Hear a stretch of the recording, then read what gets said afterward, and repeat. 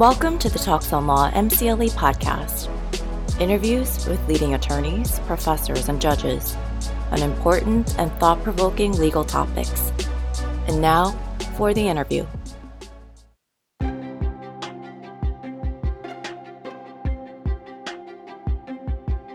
Today we'll be taking a look at racially motivated jury selection, bias in peremptory challenges, but we'll be going beyond the so-called Batson rule established by the Supreme Court.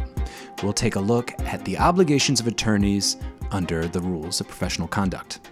Hello and welcome to Talks on Law. I'm Joel Cohen. Today we're joined remotely by an ethics expert, Professor Peter Joy of Washington University Law School in St. Louis. Professor Joy, welcome to Talks on Law. Thank you. I'm happy to be here. Maybe let's set the stage a bit with the history of racial selection of juries. At some point, African Americans weren't allowed on juries. Maybe you could trace a little bit of the roots.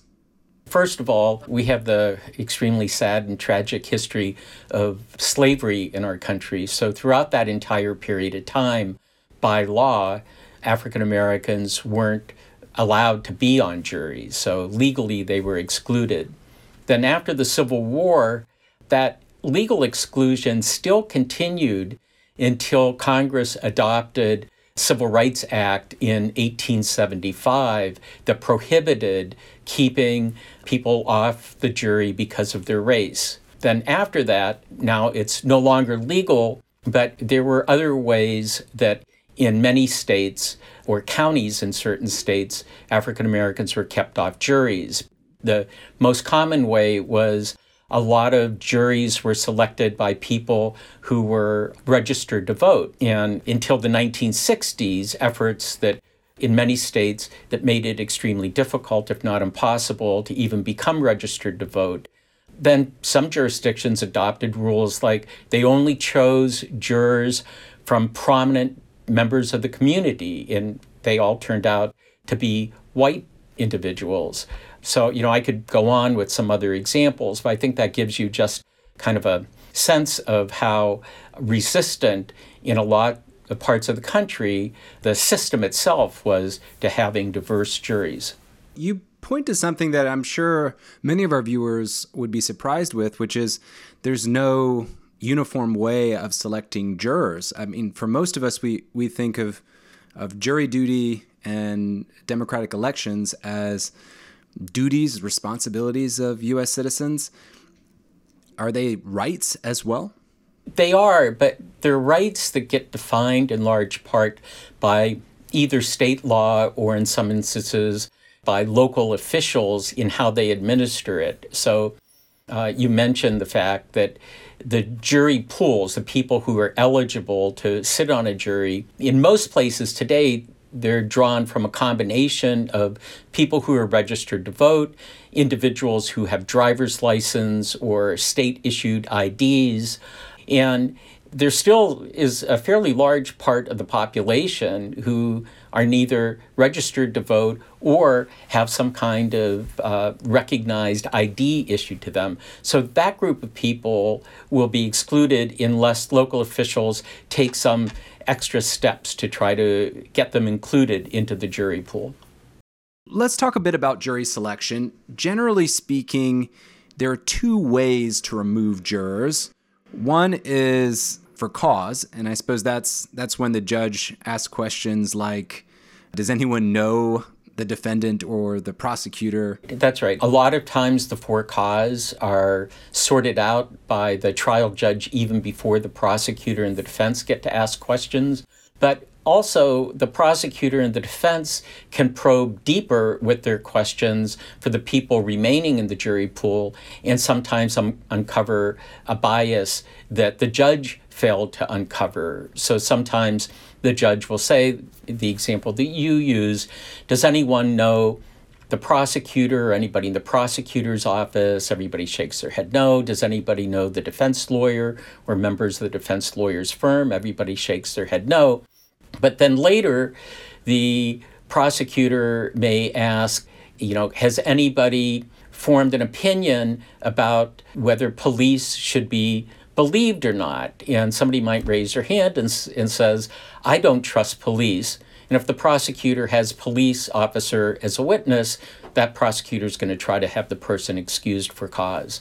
And the same goes for the defense. An example might be the judge asked about knowing either the prosecutor trying the case or people in the prosecutor's office, but the judge is unlikely to ask about, does anybody here have any relationship with anybody else that's a prosecutor? And a defense lawyer would ask that question, and a juror might raise their hand and say, yes, my father is a prosecutor in another city. And the argument being, if your father was a prosecutor, perhaps you have an inherent bias towards trusting prosecutors.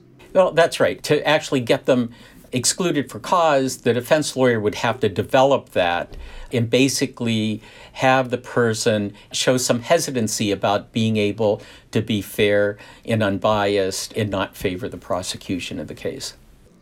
And for one of these exclusions for cause, there the judge has to determine, yes, this makes sense, this juror ostensibly couldn't be fair? Yep, that's absolutely right. You make the case, and then the judge makes the decision. And contrast that for us with peremptory challenges, and perhaps maybe you can explain where they came from. Well, peremptory challenges have existed in the system as long as there have been juries, as far as I know. And basically what they are challenges where you really don't even have to state a reason. And in most instances, when either a prosecutor or defense lawyer in a criminal case exercise a peremptory challenge, they don't even have to give a reason. It could be any reason. It could just be you don't like the way somebody looked at you, or maybe they were frowning or they were smiling and it made you feel uncomfortable, or if you're the defense lawyer, it makes your client feel uncomfortable about that individual. And so you just let the judge know, I'd like to excuse juror number 3 and use one of my peremptory challenges. The judge will look to the prosecutor to see if the prosecutor thinks that you're doing it for a bad reason, like to exclude the person on the basis of their race. The prosecutor doesn't say anything, the person gets excused. The judge won't question your use of the peremptory challenge. It's for the other side to do that. Generally, Professor, how many peremptory challenges does each side get? Each side gets an equal number of peremptory challenges, but it varies based on jurisdiction to jurisdiction. So oftentimes, remember, you're seating a jury of 12, and depending on the case, there are typically 2 alternates, so that means you're looking for 14 people. And the alternates, if they're not needed, will be excluded at the end when the jury goes into deliberations. And you're typically given 4 to 6, depending on the jurisdiction that you're in. If there are co-defendants, then 2 or more people being charged, then you multiply whatever the number is by the number of defendants. But that also means then that the prosecutor gets an equal number. So both sides are given an equal number of peremptory challenges. You mentioned that there are bad reasons to use their peremptory challenge, but that hasn't always been the case. In fact, that's a relatively new development, perhaps within our lifetimes. What was that development, and walk through perhaps the case that developed it? There's kind of a 2-step process to this, too. Remember, we talked earlier about the Civil Rights Act of 1875 that outlawed race-based discrimination. So one would think then that would have really guaranteed the rights. I mentioned how still there were ways around it. So those ways around trying to limit the number of people of color on juries, that really ran into basically a concerted effort by the federal government to stop it when civil rights laws of the 1960s were enacted. But Batson is the case that started the whole process to say that we're supposed to have juries that truly are reflective of the community, and whether you're the prosecutor, which was in the Batson case, and then subsequently applied to the defense as well, you can't use your peremptory challenges to defeat having a representative jury. Maybe we can talk quickly through the Batson case. If I'm remembering correctly, Batson was charged with burglary. In his case, there were 4 peremptory exclusions for black jurors. Is that correct? That's right.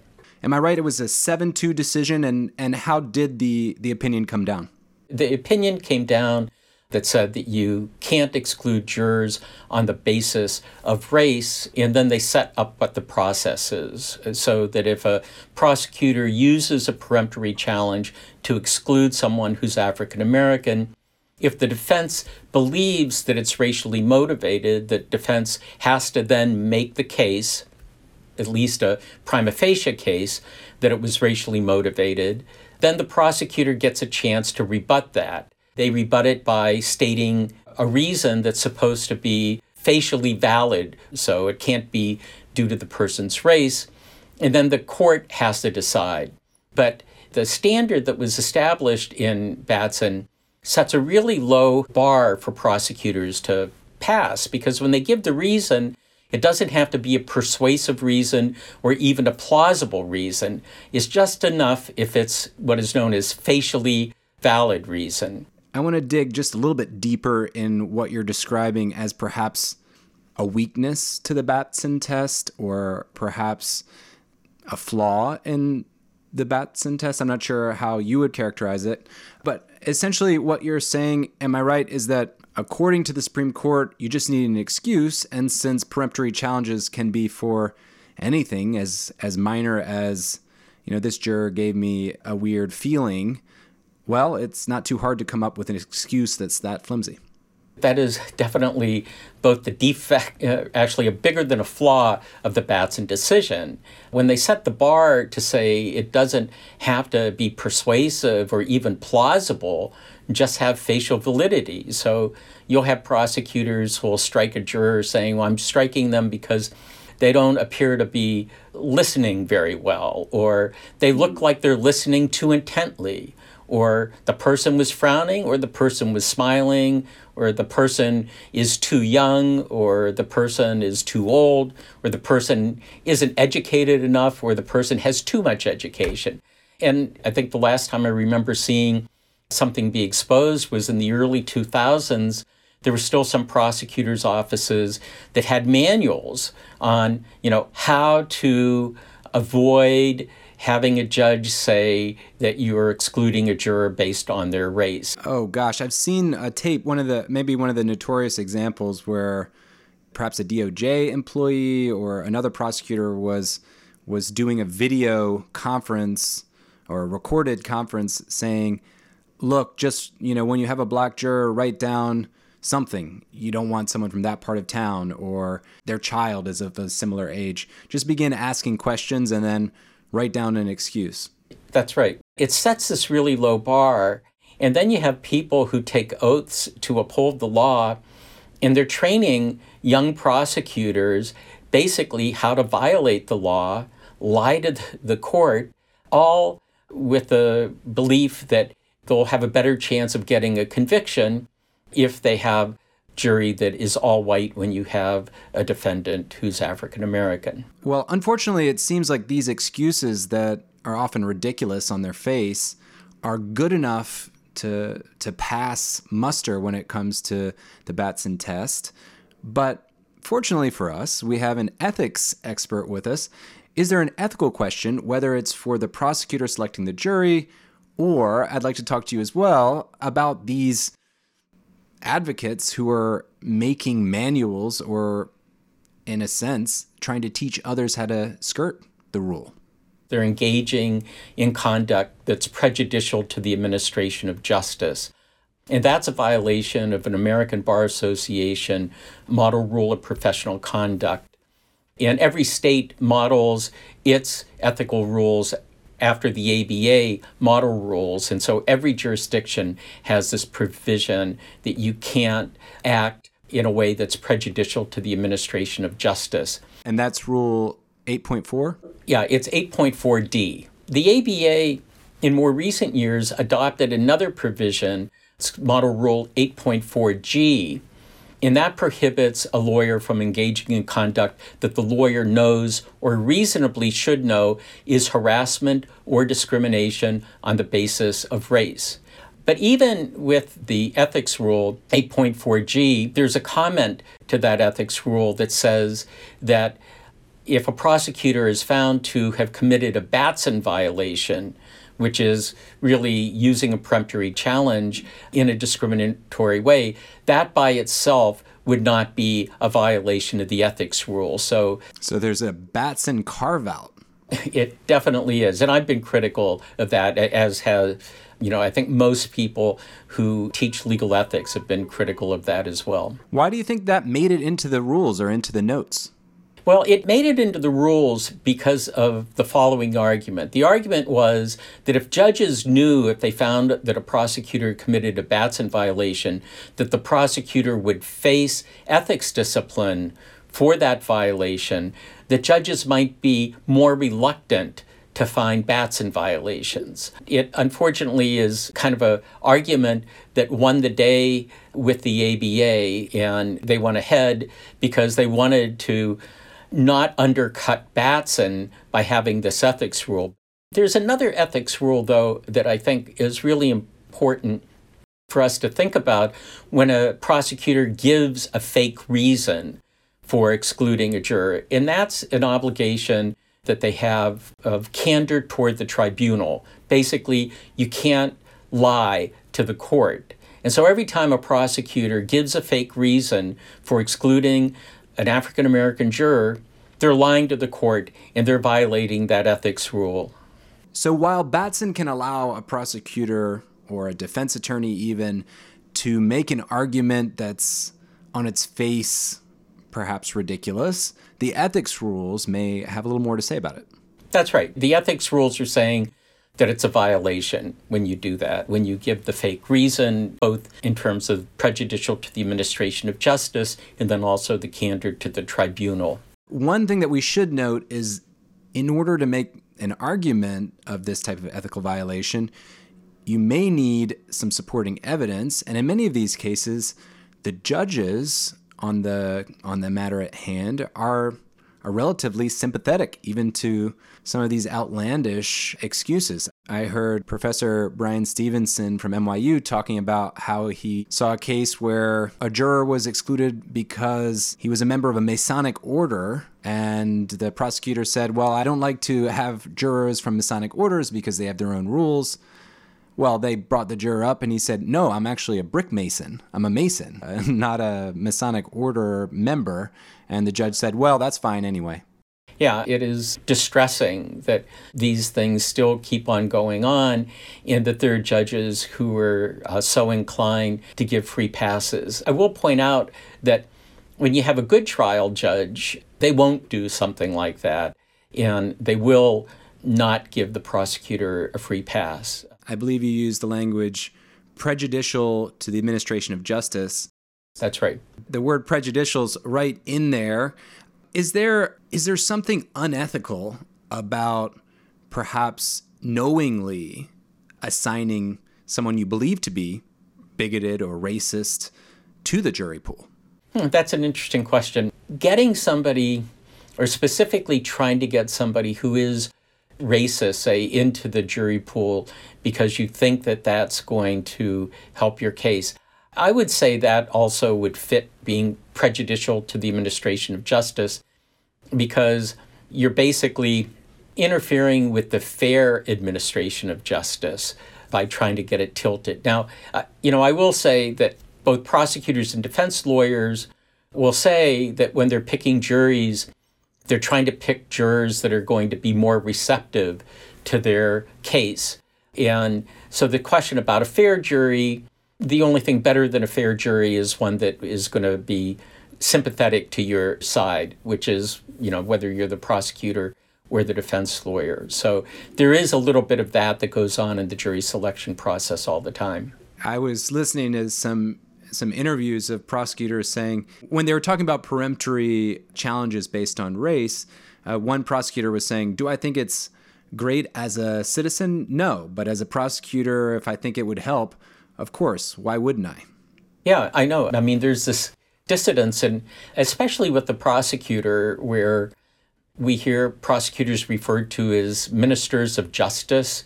and where they should be focused on seeing that there's procedural justice for the accused and not just focusing on getting a conviction, but in reality, too many are focused on getting a conviction. In fact, there's stories of certain prosecutors' offices where the win-loss records of prosecutors are prominently displayed, and there's a mentality of doing whatever it takes to win. A quick break for those who are listening for CLE, MCLE credit.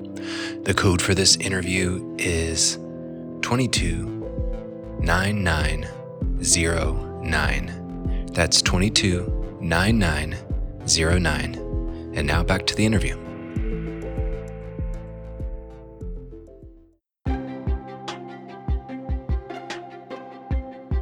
We talked a little bit about Rule 8.4D and Rule 8.4G, where that, in the states where that's implemented. Are there different rules and obligations that would apply to prosecutors that may not apply to defense counsel? Yes, there is another ethics rule. It's Rule 3.8, which talks about the responsibilities of prosecutors. Nothing in that particular rule, other than in a comment, would really apply to the jury selection area. And the one thing about comments to the ethics rules is that you can't base an ethics violation on somebody doing something that's contrary to what a comment advises.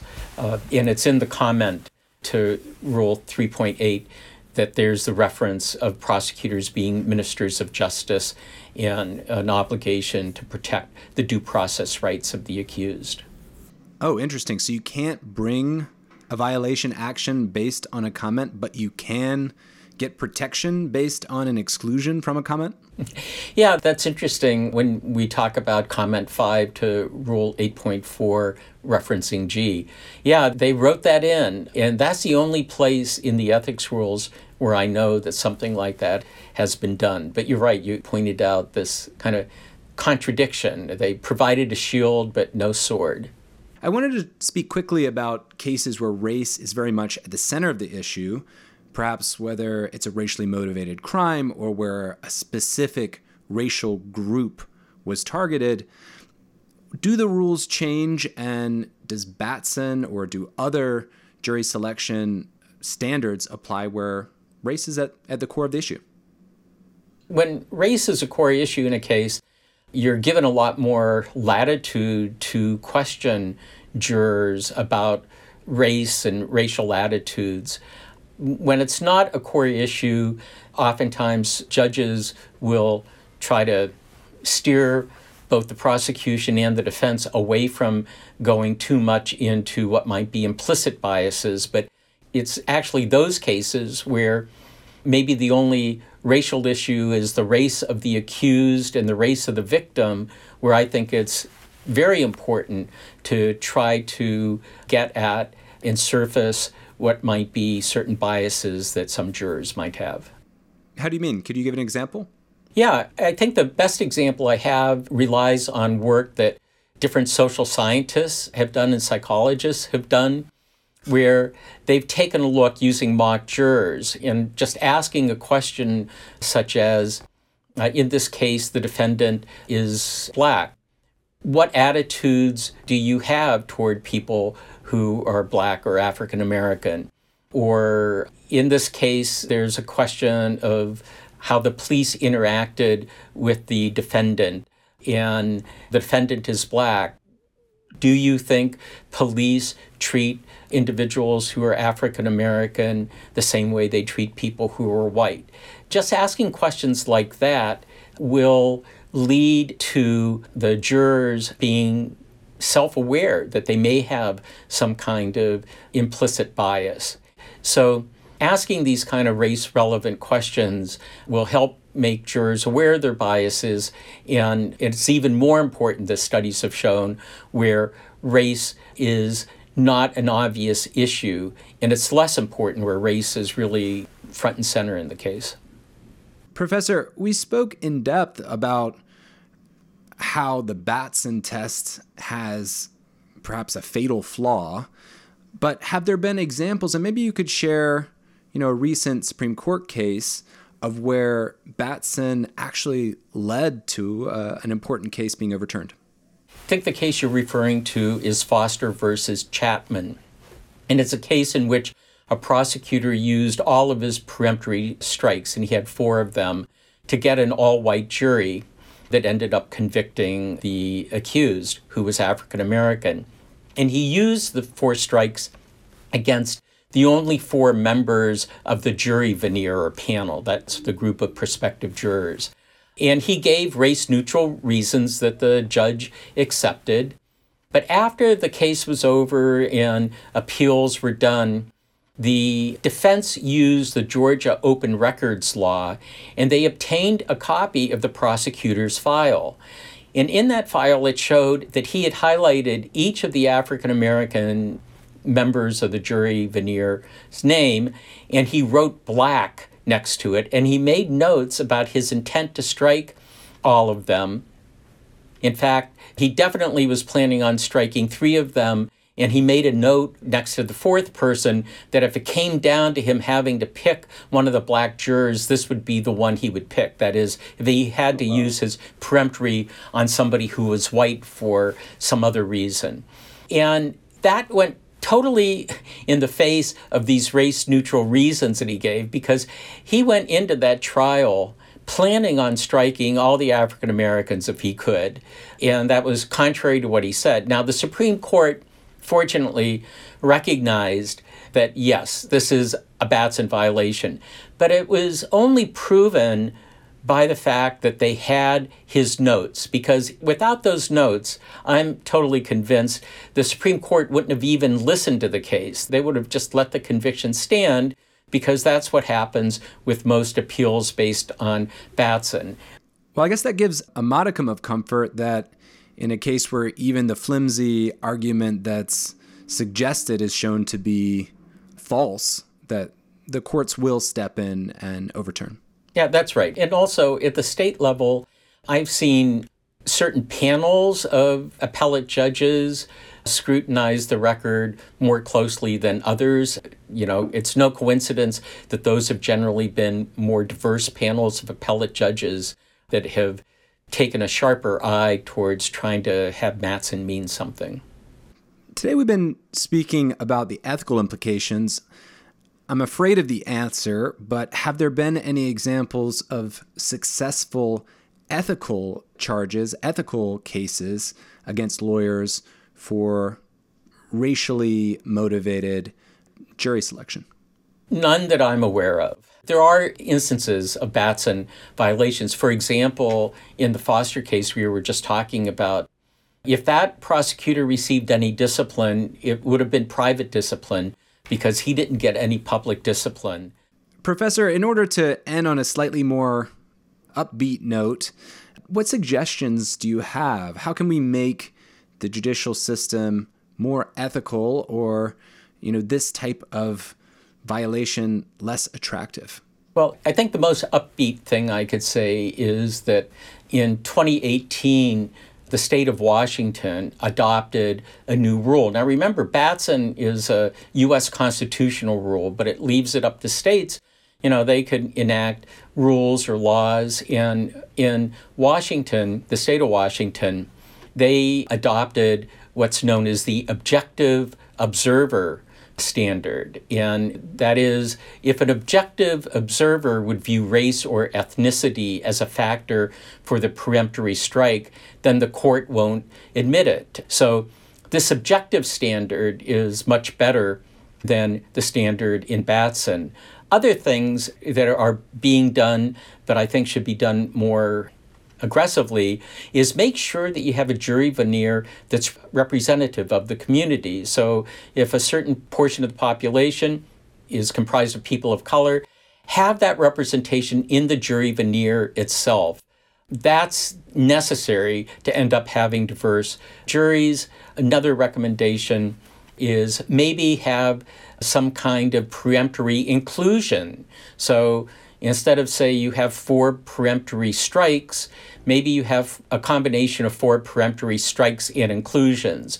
So either side could designate somebody that unless they could be struck for cause, they would be on the jury, and you could use your peremptory inclusions for that. And then finally, we really need to collect a lot more data on the composition of jury veneers and the use of peremptory strikes.